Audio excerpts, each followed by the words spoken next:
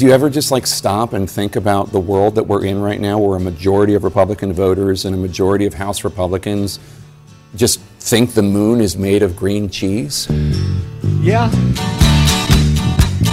Yeah, I do, Jake. Pretty much every day, Jake. Well, I don't know why I came here tonight. That's why. I got the feeling that something ain't right. No, it ain't. I'm so scared in case I fall off my chair. And I'm wondering how I'll get down the stairs. Clowns to the left of me, jokers to the right. Here I am, stuck in the middle with you. I am. From Pacifica Radio in Los Angeles, this is the BradCast, that's heard on KPFK 90.7 FM in LA, 98.7 in Santa Barbara, 93.7 in San Diego, 99.5 FM in Ridgecrest and China Lake. Also in California, in Red Bluff and Redding on KFOI and Round Mountains, KKRN. Up in Oregon on the Central Coast on KYAQ, Cottage Grove's KSO, Eugene's KEPW. Lancaster, Pennsylvania's W News, Maui, Hawaii's KAKU. In Columbus, Ohio on WGRN, Palinville, New York's WLPP, Rochester, New York's WRFZ. Down in New Orleans on WHIV, out in Gallup, New Mexico on KNIZ. Concord, New Hampshire's WNHN, Fayetteville, Arkansas's KPSQ, in Seattle on KODX, Janesville, Wisconsin's WADR, and Minneapolis, St. Paul's AM 950 KTNF. We also stream coast to coast and around the globe every day for your listening convenience on the internets, on the Progressive Voices channel, Netroots Radio, Radio for Humans, NicoleSandler.com, Radio Free Brooklyn, No Lies Radio, Verdant Square Radio, Detour Talk, and most of your favorite podcast sites, blanketing planet Earth. I'm Brad Friedman, your friendly investigative blogger, journalist, troublemaker, muckraker, and all-around swell fellow. Says me from bradblog.com. Your mileage may vary. Thank you very much for joining us today for another thrilling edition of the BradCast. We've got quite a bit to get to today, as usual, since we last spoke late last week, and I'll do my best to get us caught up on the latest in Israel and Gaza, the ridiculous ongoing GOP House Speaker fight, and, if time allows, some Trump accountability news. Although I should note, by the way, some breaking news within the past hour or so. 2 more hostages have been released by Hamas in Gaza, 2 Israeli women in this case. So we will get to a little bit more of that later, unless you all decide to derail me with calls again today at 818-985-5735. But first, I want to try to get to my guest. I'm going to succeed in getting right to my guest today because he both speaks to a lot of what we have been covering lately, and he also sets the table, I'm afraid, for the for the coming week, the coming months, and yes, even the coming election year. So let me start here. This morning, after many days of controversy online, the New York Times, long known for better or ill as the paper of record in the U.S., published an editor's note about its early coverage of last week's deadly bombing at a hospital in Gaza. It reads as follows. On October 17, the New York Times published news of an explosion at a hospital in Gaza City, leading its coverage with claims by Hamas government officials that an Israeli airstrike was the cause and that hundreds of people were dead or injured. The report included a large headline at the top of the Times website. Israel subsequently denied being at fault and blamed an errant rocket launch by the Palestinian faction group Islamic Jihad, which has in turn denied responsibility for that. American and other international officials have said their evidence indicates that the rocket came from Palestinian fighters' positions. The Times' initial accounts attributed the claim of Israeli responsibility to Palestinian officials and noted that the Israeli military said it was investigating the blast. However, the early versions of the coverage, the Times notes, and the prominence that it received in a headline News alert and social media channels relied too heavily on claims by Hamas and did not make clear that those claims could not immediately be verified. So what did the banner headline actually say in the immediate aftermath of the explosion? Well, as the New York Times put it, quote, Israeli strike kills hundreds in hospital, Palestinians say. Well, it did make clear that the claim was coming at the time only from the Palestinian side, but as the paper's rare editor's note concedes today, the report left readers with an incorrect impression about what was known and how credible the account was. The Times continued to update its coverage, they note, as more information became available, reporting the disputed claims of responsibility and noting that the death toll might in fact be lower than initially reported. Within 2 hours, today's editorial note reads, the headline and other text at the top of the website reflected the scope of the explosion and the dispute over responsibility for it. Given the sensitive nature of the news during a widening conflict and the prominent promotion that it received, Times editors should have taken more care with the initial presentation and been more explicit about what information could and couldn't be verified. Now, the Times were not the only outlet to seemingly mislead the public in the early aftermath of that explosion at the Gazan hospital. Despite early claims that the Israeli military was unaware of any involvement in the matter and actual claims of denial shortly thereafter, major outlets, as we were careful to note at the time in our coverage, major outlets like Reuters reported the bombing virtually as a fact, reported it as if it was an Israeli airstrike that caused it. That was carried out by the Israelis. AP did the same, though, as we also noted that day, they were a bit more cautious in their rhetoric, attributing the tragedy to Israel. But by then, in fact, the damage had been done, as the news was blaming Israel, essentially, for an airstrike, and that had spread around the world almost as quickly as the rocket fuel in the parking lot outside of the Gazan hospital, where what appears from several different independent analyses and experts to have been an errant rocket fired by a Palestinian militant group toward Israel, before it then veered off course to explode near the hospital. Those analyses that cast blame for the explosion on the Palestinian Islamic Jihad group are not necessarily conclusive, but they do seem to represent an emerging consensus, as noted by a number of different independent analysts. The event, and the way it has, for many, turned public opinion against Israel following the horrific October 7 attack by Hamas that killed some 1,400 in Israel, well, that might be characterized by my guest, joining us momentarily, as misinformation.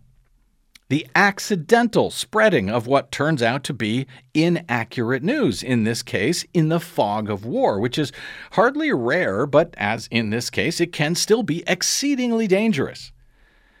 Democratic Congressman Ted Lieu of California was not quite as generous as I'm trying to be here. On the site still known as Twitter last week, he accused the New York Times of bad faith reporting, charging the paper, quote, intentionally wrote an attention-grabbing headline that falsely pointed the blame at Israel to generate clicks during breaking news without waiting for confirmation or the actual facts.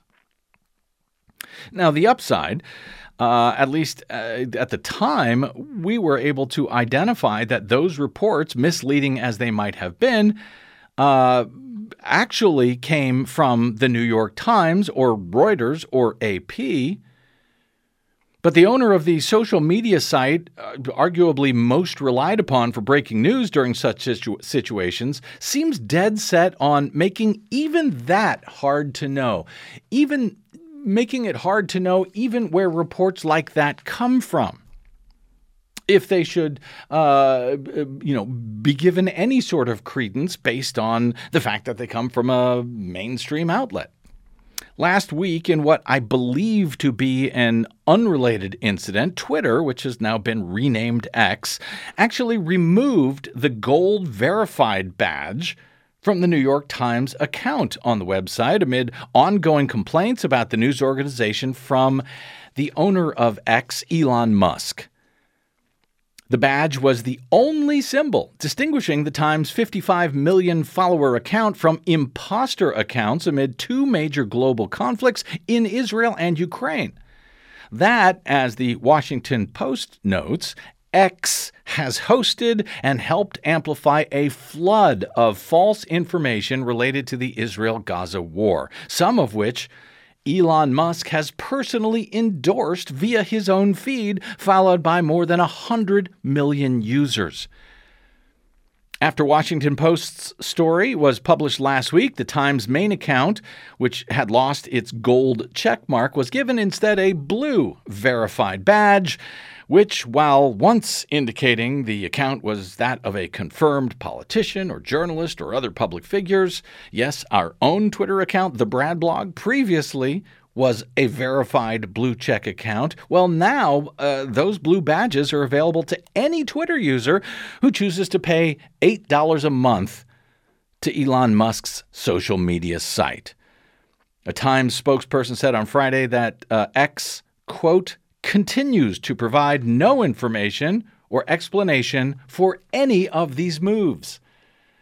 The changes to the site's verification system has made it more challenging for users to seek out authoritative information, as if we need it to be more difficult. A study released on Thursday by the media rating news service NewsGuard found that 74% of the worst Israel-Gaza misinformation on X had been spread by paid-for blue verified accounts. If it was only misinformation akin to the New York Times' failure, we might have a chance at countering the bad information. But disinformation, according to my guest, is far more insidious and, I believe, more difficult to counter. He cites Musk and X and the dismantling of both the site's verification system and the gutting of its content and safety staff since he took it over, as resulting in virtually no content moderation on the site, making it easy for propagandists to simply buy their way to what now amounts to instant credibility to millions around the globe for, well, to put it nicely, wildly questionable sourcing. Joining us now is Lee McIntyre. He's the best-selling author of 2018's Post-Truth, 2021's How to Talk to a Science Denier, and his latest, On Disinformation, How to Fight for Truth and Protect Democracy. Well, that seems important. McIntyre is a research fellow at the Center for Philosophy and History of Science at Boston University. His critical work has been translated into 17 languages, I believe, and his essays have appeared in the New York Times, Washington Post, Boston Globe, Baltimore Sun, Nature, Newsweek, and many other venues. Lee McIntyre, thank you very much, sir, for joining us today on the BradCast. Brad, thank you so much for having me on. I've been wanting to talk to you for a while, Lee, initially about the disinformation that we may need to somehow arm ourselves against as we head into another presidential election year with a GOP candidate, a presumptive GOP candidate who has built his career and his business empire on disinformation.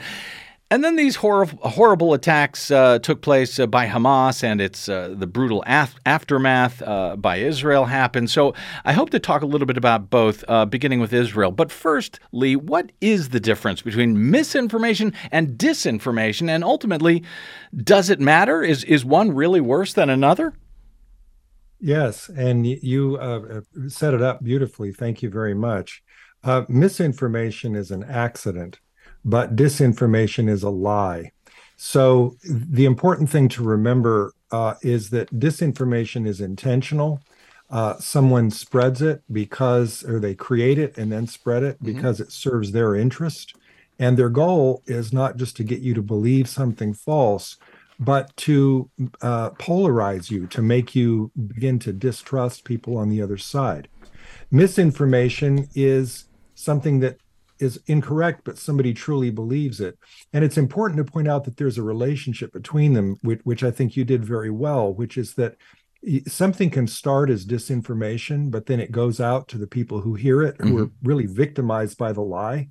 And then they spread it as misinformation, but it still started as a lie. It started as disinformation. And I believe that's the correct interpretation for what you just described with what Hamas did, which was disinformation, and what the New York Times did, which was misinformation. So they sort of go hand in hand. In your you argue in your new book on disinformation that there is that there's a purpose, though, to disinformation beyond simply disinforming on any particular thing, but to get the targeted consumer to ultimately disbelieve those who do not share a belief in the same falsehood, and to demonize and or hate them. Is it also part of the plan to demonize the actual legitimate media sites, flawed as they may be, to essentially discredit them on any future issues that they may report? Yes, because through polarization and through the raising of mistrust and distrust, I mean, one message that comes through with disinformation is, maybe we can't even know the truth. Maybe it's just too difficult. We have fact checkers, but who fact checks the fact checkers? How do we know? Is everybody biased? Because in that sort of a situation, you might give up on the idea of truth. You might think that there's just no such thing as knowing the truth. And in that case, that paves the way for authoritarianism.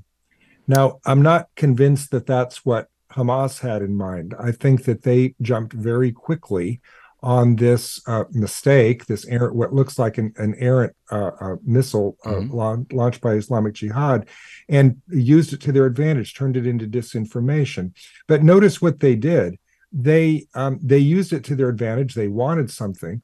And as you really put it before, by the time it was outed, the damage was done. They had already gotten what they wanted, which, by the way, was not just to get people to believe a falsehood, but the polarization, because you cannot put that genie back in the bottle. There were already worldwide protests.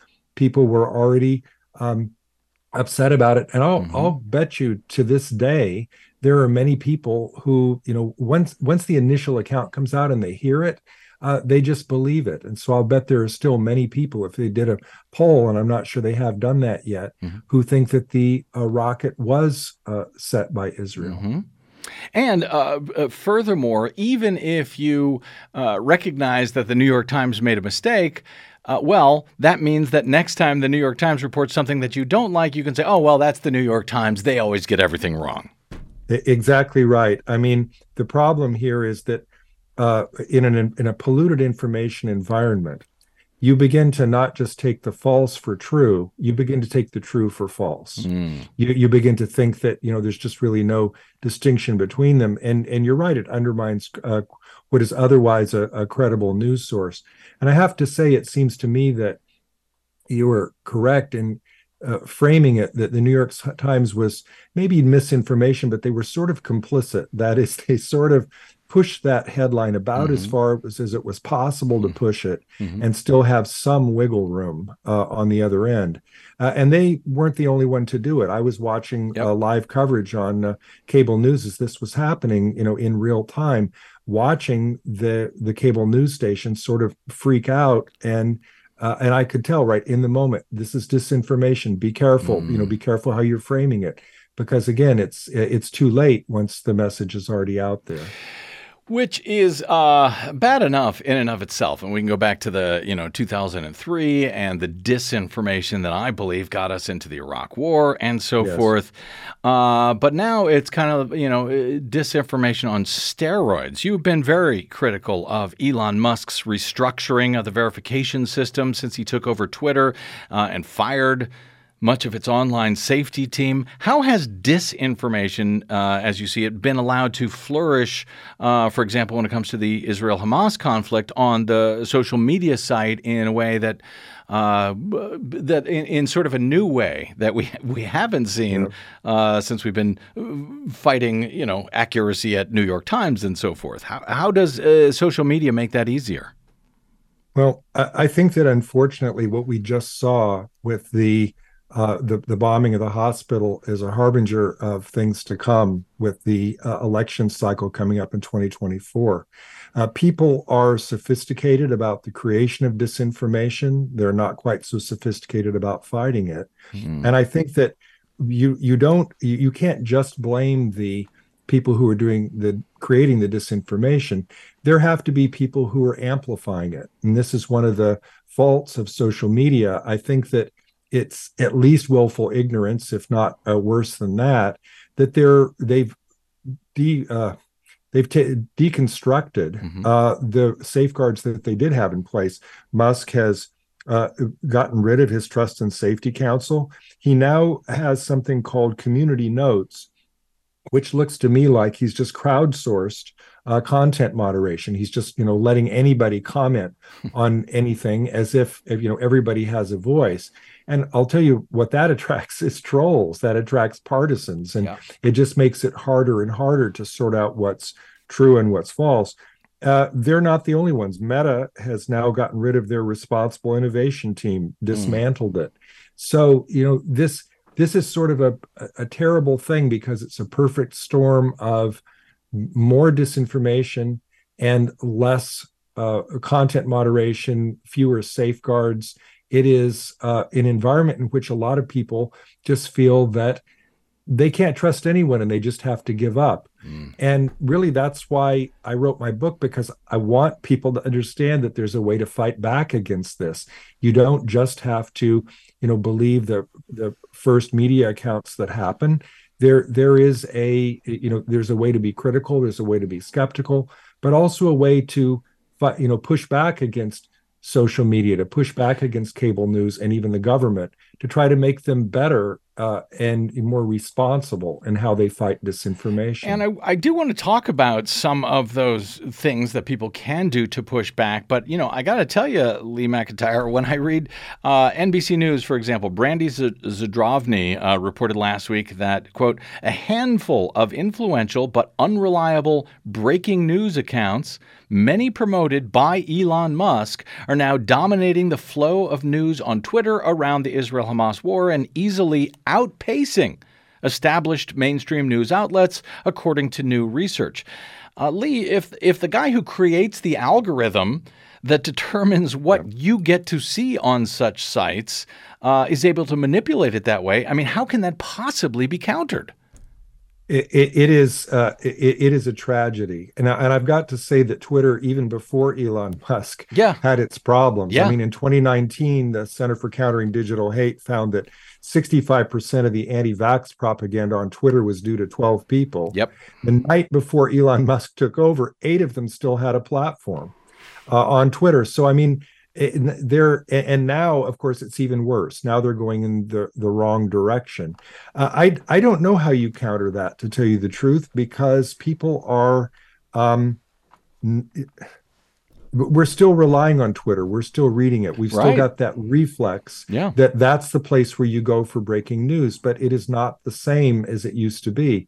I mean, look, in my book, I do recommend, one of the things that I recommend that people do, would it work to just send messages to Twitter? Would it work to quit the platform? Would it work to contact them and complain about their coverage? I'm not sure. But what about contacting some of the organizations that Twitter relies on? Twitter, we just think of it as being monolithic, but Twitter depends on Amazon Web Services, Apple's App Store, GoDaddy, WordPress, Akamai, PayPal, Venmo. Are we contacting them to say, I don't like the disinformation coverage on Twitter. What are you doing about it? How many letters would they need at Akamai? How rare is that for them to get a letter complaining about one of their clients? I think that, look, they lost advertisers. Twitter lost a ton of advertisers not so long ago. And I think that is exactly where you need to put the pressure. Put the pressure on Twitter's advertisers. Also put the pressure on the hosting services, the financial services that keep them in business, because they are doing a great disservice, great harm. And I don't know when that crosses the line from intentional to willful ignorance. I mean, Elon Musk has made some moves that, really give you pause. Yeah, no, he really has. Let me look sort of from the other side of this, Lee. At the same time, there's been, sadly, a bunch of false information about the government censoring people on social media in violation of the First Amendment when it comes to COVID disinformation and election disinformation and so forth. But that's false. The government has not been doing that, but they do contact these social media outlets to let them know of their concerns. Who should ultimately be the authority on what is legitimate information versus illegitimate information? Elon Musk said, I'm a First Amendment absolutist. We've learned that's nonsense. He's not. Mm-hmm. But if we pretend that, the First Amendment means anyone can say anything, I mean, who should be the authority to take down people's posts? Lee, I will note, by the way, in fact, a tweet of mine was censored some years ago. This was before Musk. It was regarding very specific, independently verifiable facts about voting systems and a Republican Secretary of State in Alabama at the time. It was 100% accurate, but it was taken down, and that was quite troubling. Who should be the ultimate authority on this sort of thing on social media? Well, it's a vexed question, right? Because anything that we do, we've got to be careful of, whatever tools we create, if it falls into the wrong hands. Would we trust a future administration with, governmental control of something like that? Because to tell you the truth, we've seen in Russia and Turkey, those are countries that have leaned into the fight against disinformation, but they're not really fighting disinformation. They're defining what disinformation is so that they can persecute their political enemies. Yeah. So people are rightly upset about the idea that the government would do this. But I think that it's a false claim that folks are making that the government has been doing it, influencing the social media companies. Mm-hmm. It is, they're protected under Section 230 of the Communications Decency Act. They can put up or take down virtually whatever they want and not get sued over it. So that really gives them a lot of power. It gives them a lot of control and a lot of responsibility. So, what's next? What happens? We have invested an awful lot of social responsibility in the idea that the people who own these companies are going to do the right thing, are not going to post nonsense about COVID during a pandemic, so that people die because of it. And yet they have every right to, Lee, no matter how dangerous it is, no? That's the problem. We're now testing the limits of that with Musk and him making somewhat idiosyncratic decisions on this. And, to be continued, what happens with the 2024 election. Look, one of the best proposals that I've ever heard along these lines is by a cognitive scientist out of University of Bristol named Stephen Lewandowski. Mm-hmm. And his proposal is that what we really need is not censorship, although content moderation is not censorship. It doesn't violate the First Amendment. That's against government censorship. Mm-hmm. What Lewandowski says is that we need more transparency. One thing that Congress could easily mandate is that there would be a board of experts from academics, from tech, who look at the algorithms of the social media companies so that they're not black boxes and we can tell in advance, not waiting for a whistleblower, when it's likely to cause harm. That's an easy form of regulation that the government could do over social media companies. It seems to make sense. You could blind user data so that they couldn't tell who individual accounts were, so that the data were not misused. But I mean, that would be one way to have at least some modicum of extra corporate control over these companies, because as it is right now, I mean, why is it that when a story appears in the New York Times, they can get sued over it? But if a story appears on social media, they can't. And I mean, I'm not necessarily arguing for parity in that, but what I'm saying is that it's really been the Wild West with social media for quite some time, and we're now reaching the point where we're seeing the damage that can cause. Looking towards Well, more solutions, maybe, but also looking towards 2024, Lee McIntyre, you note that one of the primary tactics of disinformation is repetition.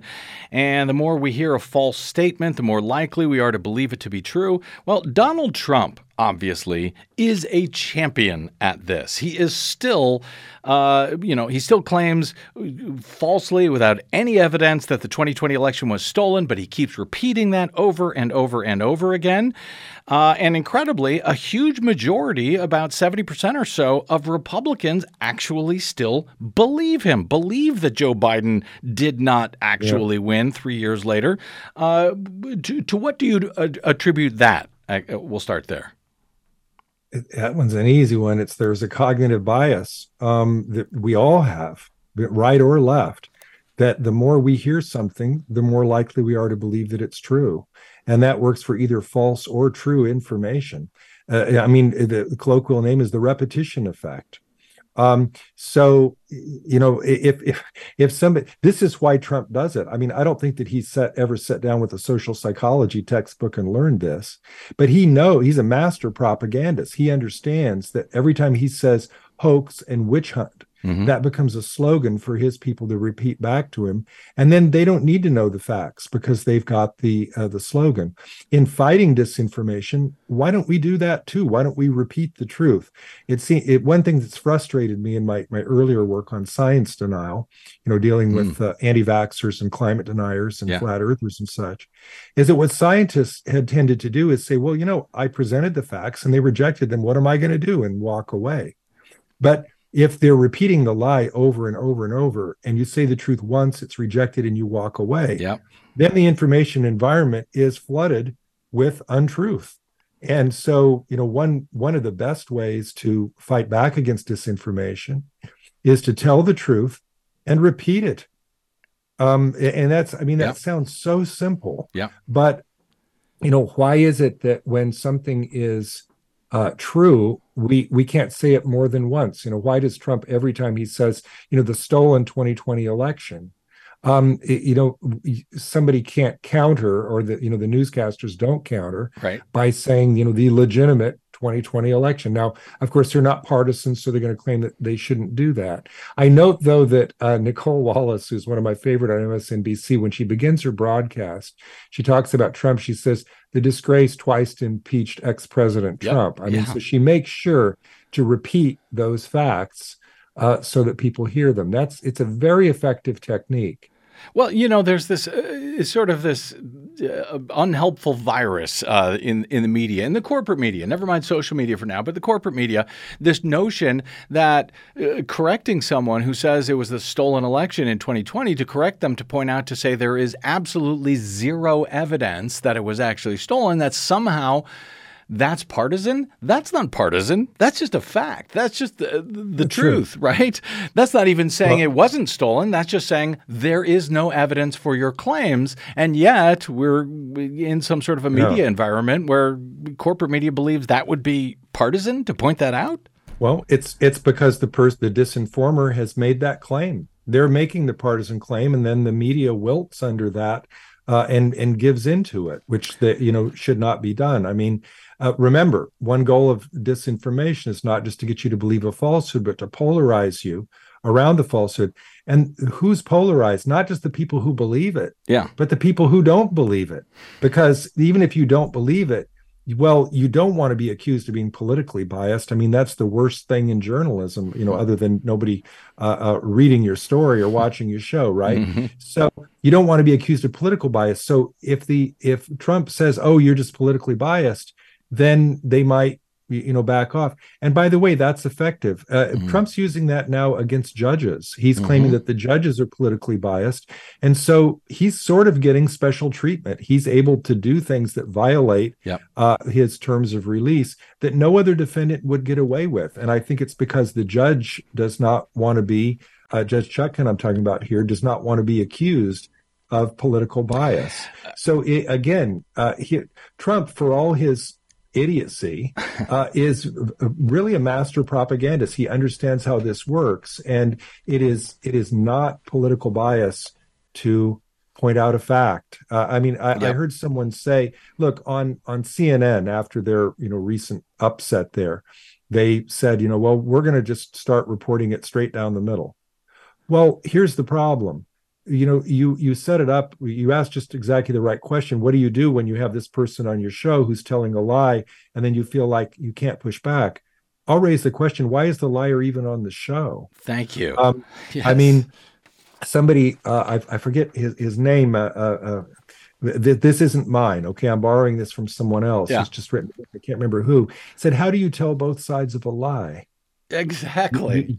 You cannot. Yeah. You cannot book a liar in your program. Let them lie, not push back, and think that you're doing your job. I mean, it's at least push back. And I've seen some people push back, very well. Jonathan Swan did it in his interview with Trump, but I've seen others not. Yeah, no, it's not easy, and especially when you're actually dealing with Trump directly. You're right; he is an absolute master manipulator, Yes, he if is. nothing else. I'm running already a little bit late, but I want to get in one more, well, maybe two more questions here. Here's an example of disinformation that I don't believe was actually spread by Donald Trump, but that his supporters nonetheless seem to take on faith. This is an interview by our friends over at the Young Turks with a South Carolina supporter of Donald Trump's this month. Let me play this, and then I'll ask you a specific question about it. Donald Trump's the commander-in-chief. No, but not now. But not now. Sure he is. Yeah. We have a resident who's the president, the installed president in the White House. We also have a commander-in-chief. Biden runs the D.C., the 10-square-mile area in D.C. Trump's running the rest of the show. But he's not. Like he's not even. But he is. He's not even privy to that intelligence. Oh, yes, he is. How is he privy to it when the president has not shared all of it? It's a military operation.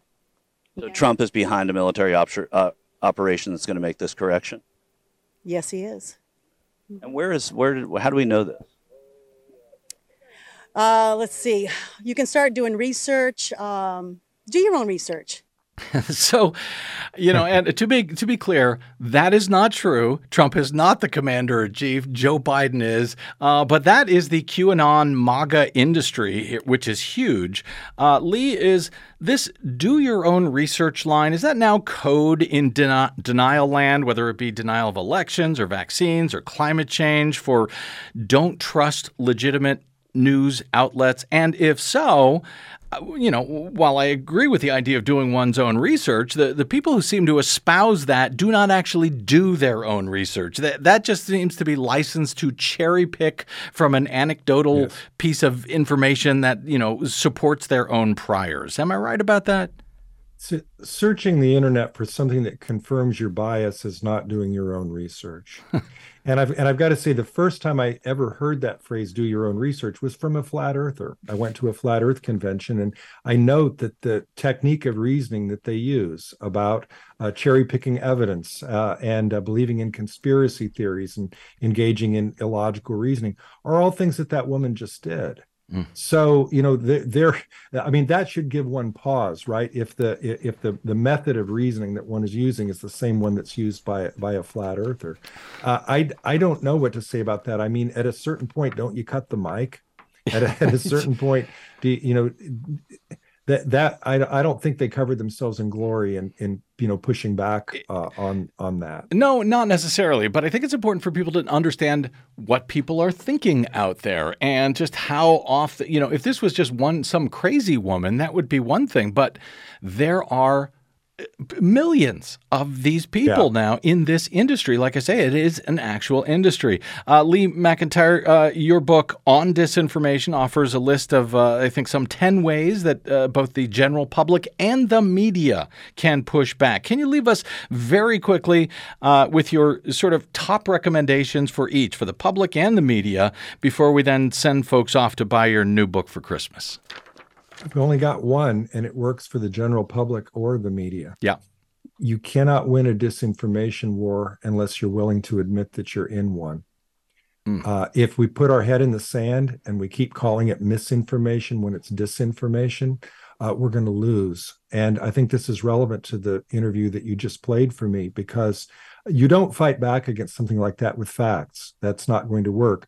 You fight back by refusing to amplify it, and ultimately, for the person who's already infected by the bad belief, by understanding that what's really going on is a lack of trust. She's not just misinformed, she's had her trust broken in conventional sources, and we have to, at some point, begin to see how we can try to repair that. Help for that repair is available in Lee McIntyre's new book. It's called On Disinformation: How to Fight for Truth and Protect Democracy. Lee McIntyre is a research fellow at Boston University, the author of many critical books. Now, as we head into an election year, there may be no book more important than On Disinformation. You can get it at leemcintyrebooks.com and anywhere that books are still sold. Lee, great by the way, no Twitter address, Lee? All my handles are on my website, leemcintyrebooks.com. They're all linked there. Okay, I was going to congratulate you for not having a Twitter account, if that was the case. I'm afraid I do. Okay, we're outing you then. Go to leemcintyrebooks.com. Lee, really appreciate your time today. Hope to speak with you in the future. Thanks for all the great questions. I enjoyed it. You bet. Thank you, sir. All right, let's take a quick break here. Come back with some news. I don't know if we're going to have time for calls or not. I'll put it up. I'll throw it up there. Desi Doyen. We'll do our best. We'll do our best. 818-985-5735 is our phone number. We're on Fund Drive here, so you'll need to hit number 1 to get in on the air. Otherwise, number 2 when you call that same number to help keep KPFK and Pacifica Radio on your public airwaves. Quick break, and we are back with more news, maybe your call straight ahead. I'm Brad Friedman. This is the BradCast.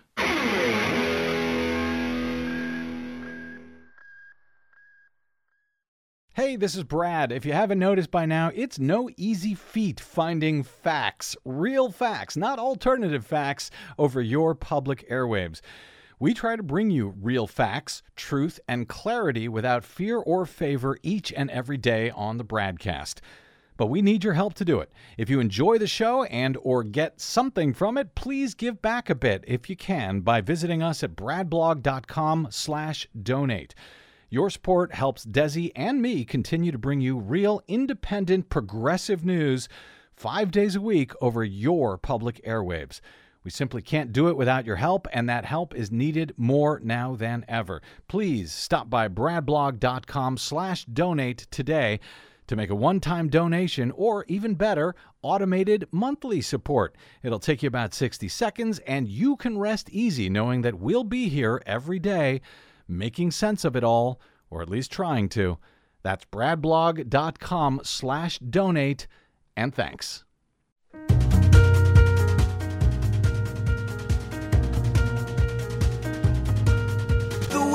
Falling off, the wheels are falling off the road. Yeah, they are. Welcome back to the BradCast. Brad Friedman from bradblog.com, trying to keep the wheels on the world. Catching up on a number of ongoing stories that we have been covering since we last spoke last week. First, in Israel, where Israeli strikes in Gaza continue at an intense pace in response to the 1,400 said to have been killed by Hamas in Israel at the start of the month. The unconfirmed death toll on the Palestinian side, according to Hamas officials, so take that information for what you believe it's worth, has risen now to more than 5,000. Many of those deaths, including civilian women and children. Israel, in turn, has raised its estimate of hostages held by Hamas to 222. Actually, I think it would be 220 now, that following the release of 2 American hostages last Friday and 2 Israeli women just an hour or so before airtime. Haven't even got to look into the details yet. But 2, as I understand it, Israeli women who have also been freed, who had been held as hostages in Gaza. Limited humanitarian aid, however, is now finally beginning to make its way into Gaza in the wake of Israel having shut down all food, water, medicine, and fuel into Gaza immediately following the October 7 Hamas attack. And the Biden administration is reportedly pressing Israel to delay its expected ground invasion of Gaza, according to the New York Times today. The administration has advised Israel to delay the planned invasion in hopes of buying time for hostage negotiations and to allow more humanitarian aid to reach Palestinians in the sealed-off enclave. The administration is not making a demand of Israel and still supports the ground invasion and Israel's goal of eradicating Hamas, that according to U.S. officials. But fast-moving events since Hamas released 2 American women on Friday have spurred the administration, the Biden administration, to more urgently politely suggest that the Israelis at the very least allow time to negotiate the release of these other hostages. President Biden called Prime Minister Benjamin Netanyahu on Sunday afternoon to discuss the latest developments. They reportedly agreed that after the entry of the first 2 convoys of humanitarian aid into Gaza over the weekend, there, quote, will now be continued flow of this critical assistance. That, according to a White House summary of the call. The leaders also, quote, discussed ongoing efforts to secure the release of all the remaining hostages taken by Hamas, including U.S. citizens, and to provide safe passage for U.S. citizens and other civilians in Gaza who wish to depart. Don't forget, there are hundreds of Palestinian American citizens said to have, simply been in Gaza visiting family members or whatever, who are now also trapped amid Israel's unrelenting airstrikes to date. They would certainly be in even more danger if Israel undertakes a ground invasion in coming days before those American citizens are allowed out. The ground invasion has been repeatedly delayed, according to 4 senior Israeli defense officials, who added they don't know the reason for the postponement. 2 of them said it was possibly related to the negotiations. CNN on Sunday also reported that U.S. officials believe a delay could allow time for the release of more hostages. And again, in fact, two more were released on Monday. That sort of seems to me that ought to be the top concern right now, not just for the U.S. and other nations who have their own foreign nationals held hostage, but for Israel as well. The New York Times reported last week that American and other Western officials familiar with the talks said there was optimism that Hamas might release women and children because of international backlash to their abductions. In more dumb news from the Republican-controlled U.S. House, and I use the word controlled advisedly these days, Desi Doyen. Tell me about it. The speaker candidacy of hard-right Ohio Congressman Jim Jordan, well, that went down hard on Friday. He failed in a 3rd vote for speaker in the morning, and then his status as speaker designee was revoked by the House GOP in the afternoon. So the House is still shut down. Congress can't do anything. We're now heading into what I believe is the 4th week of Congress being all but shut down with no clearer sense of where any of this goes from here. As of Monday morning, there were said to be 9 new GOP speaker wannabes in the House, most of whom I have not even heard of. They'll be making their case. They were making their case in a candidate forum that was scheduled for Monday night among Republicans, with another round of internal GOP voting for a speaker designate set for Tuesday. Of the 9, and this is noteworthy, I believe, only 2 of them, of the 9 who are putting themselves up to be the new speaker, only 2 of them voted to certify the 2020 election. If the GOP cannot settle on one of those 9, after having already rejected the caucus's top 3 choices previously, well, the House GOP could then elevate Congressman Patrick McHenry from his current position as Speaker pro tempore to some form of permanent temporary speaker for a while. But that, of course, would likely still require the help of Democrats unless the House GOP suddenly comes to its senses. And what are the possibilities of that? Yeah, it seems a little unlikely, although it does sound more recently as if the concept of McHenry being a temporary speaker to do just a limited amount of things, it seems like that might actually not be a thing anymore, but it's difficult to tell because they're all over the place. Have you heard that recently? Because it goes back and forth every few minutes. Yeah, I actually heard it earlier today. That was one of the rumors that, one of the hardliners is against that because, for whatever reason. For reasons. Yeah, yes, for reasons. Exactly.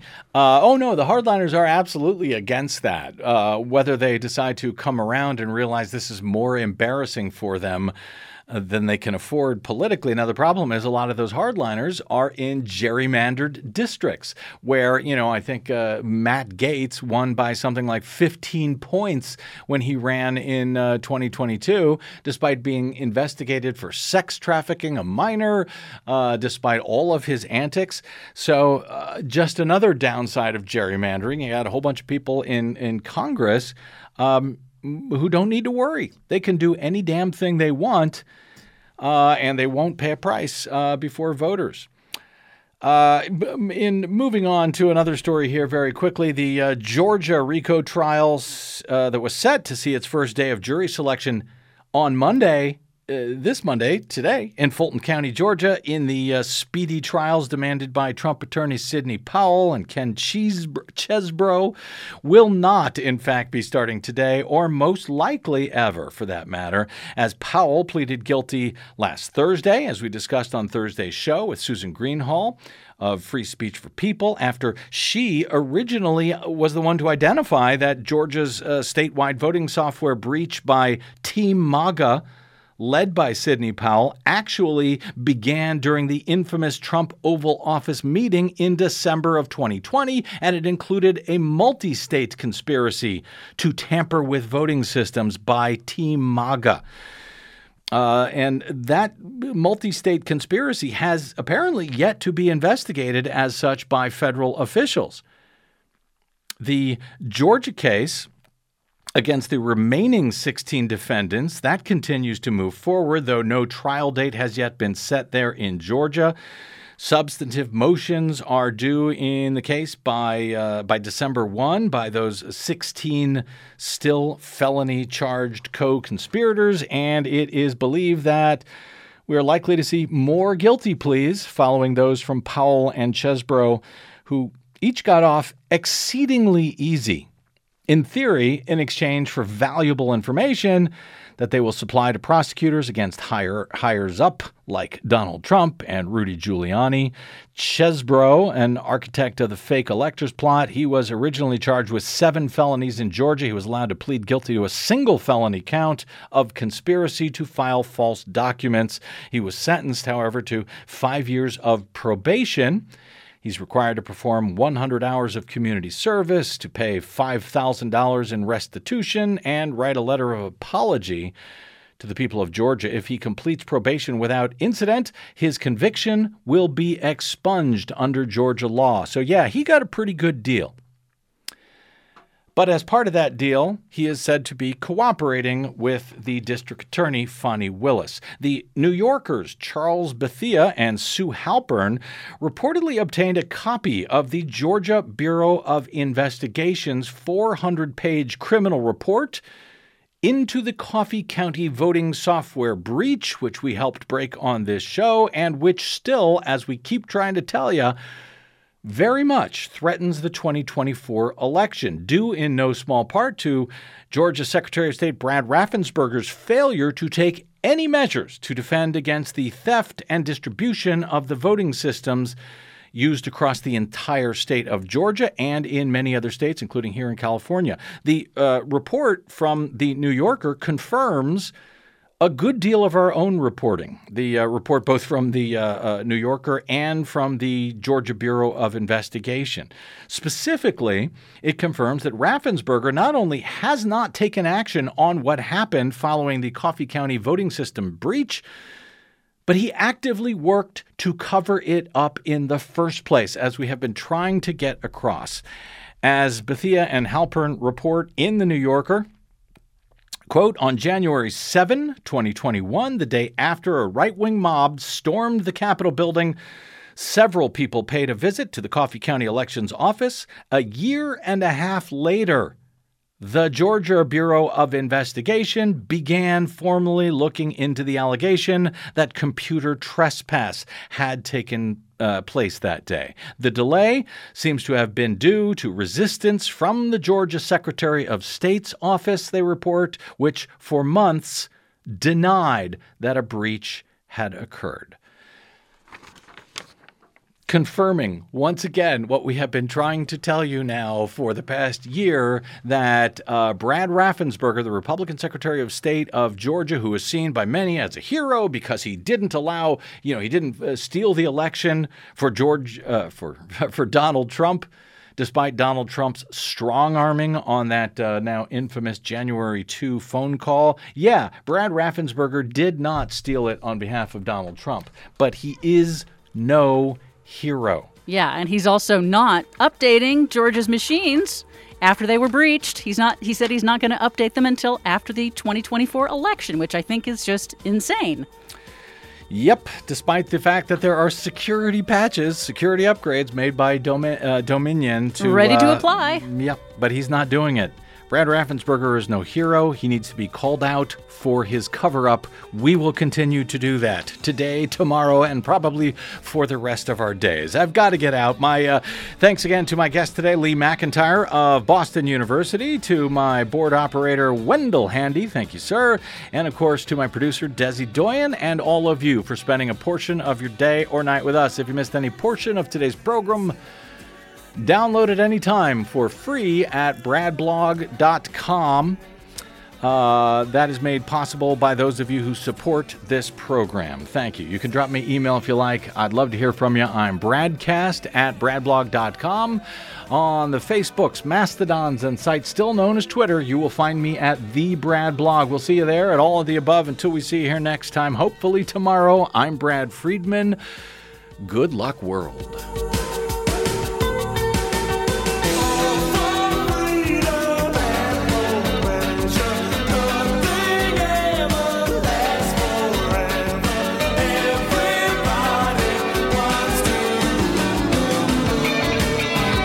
Listening to the BradCast. We are 100% listener supported, thanks to listeners like you who drop by bradblog.com/donate.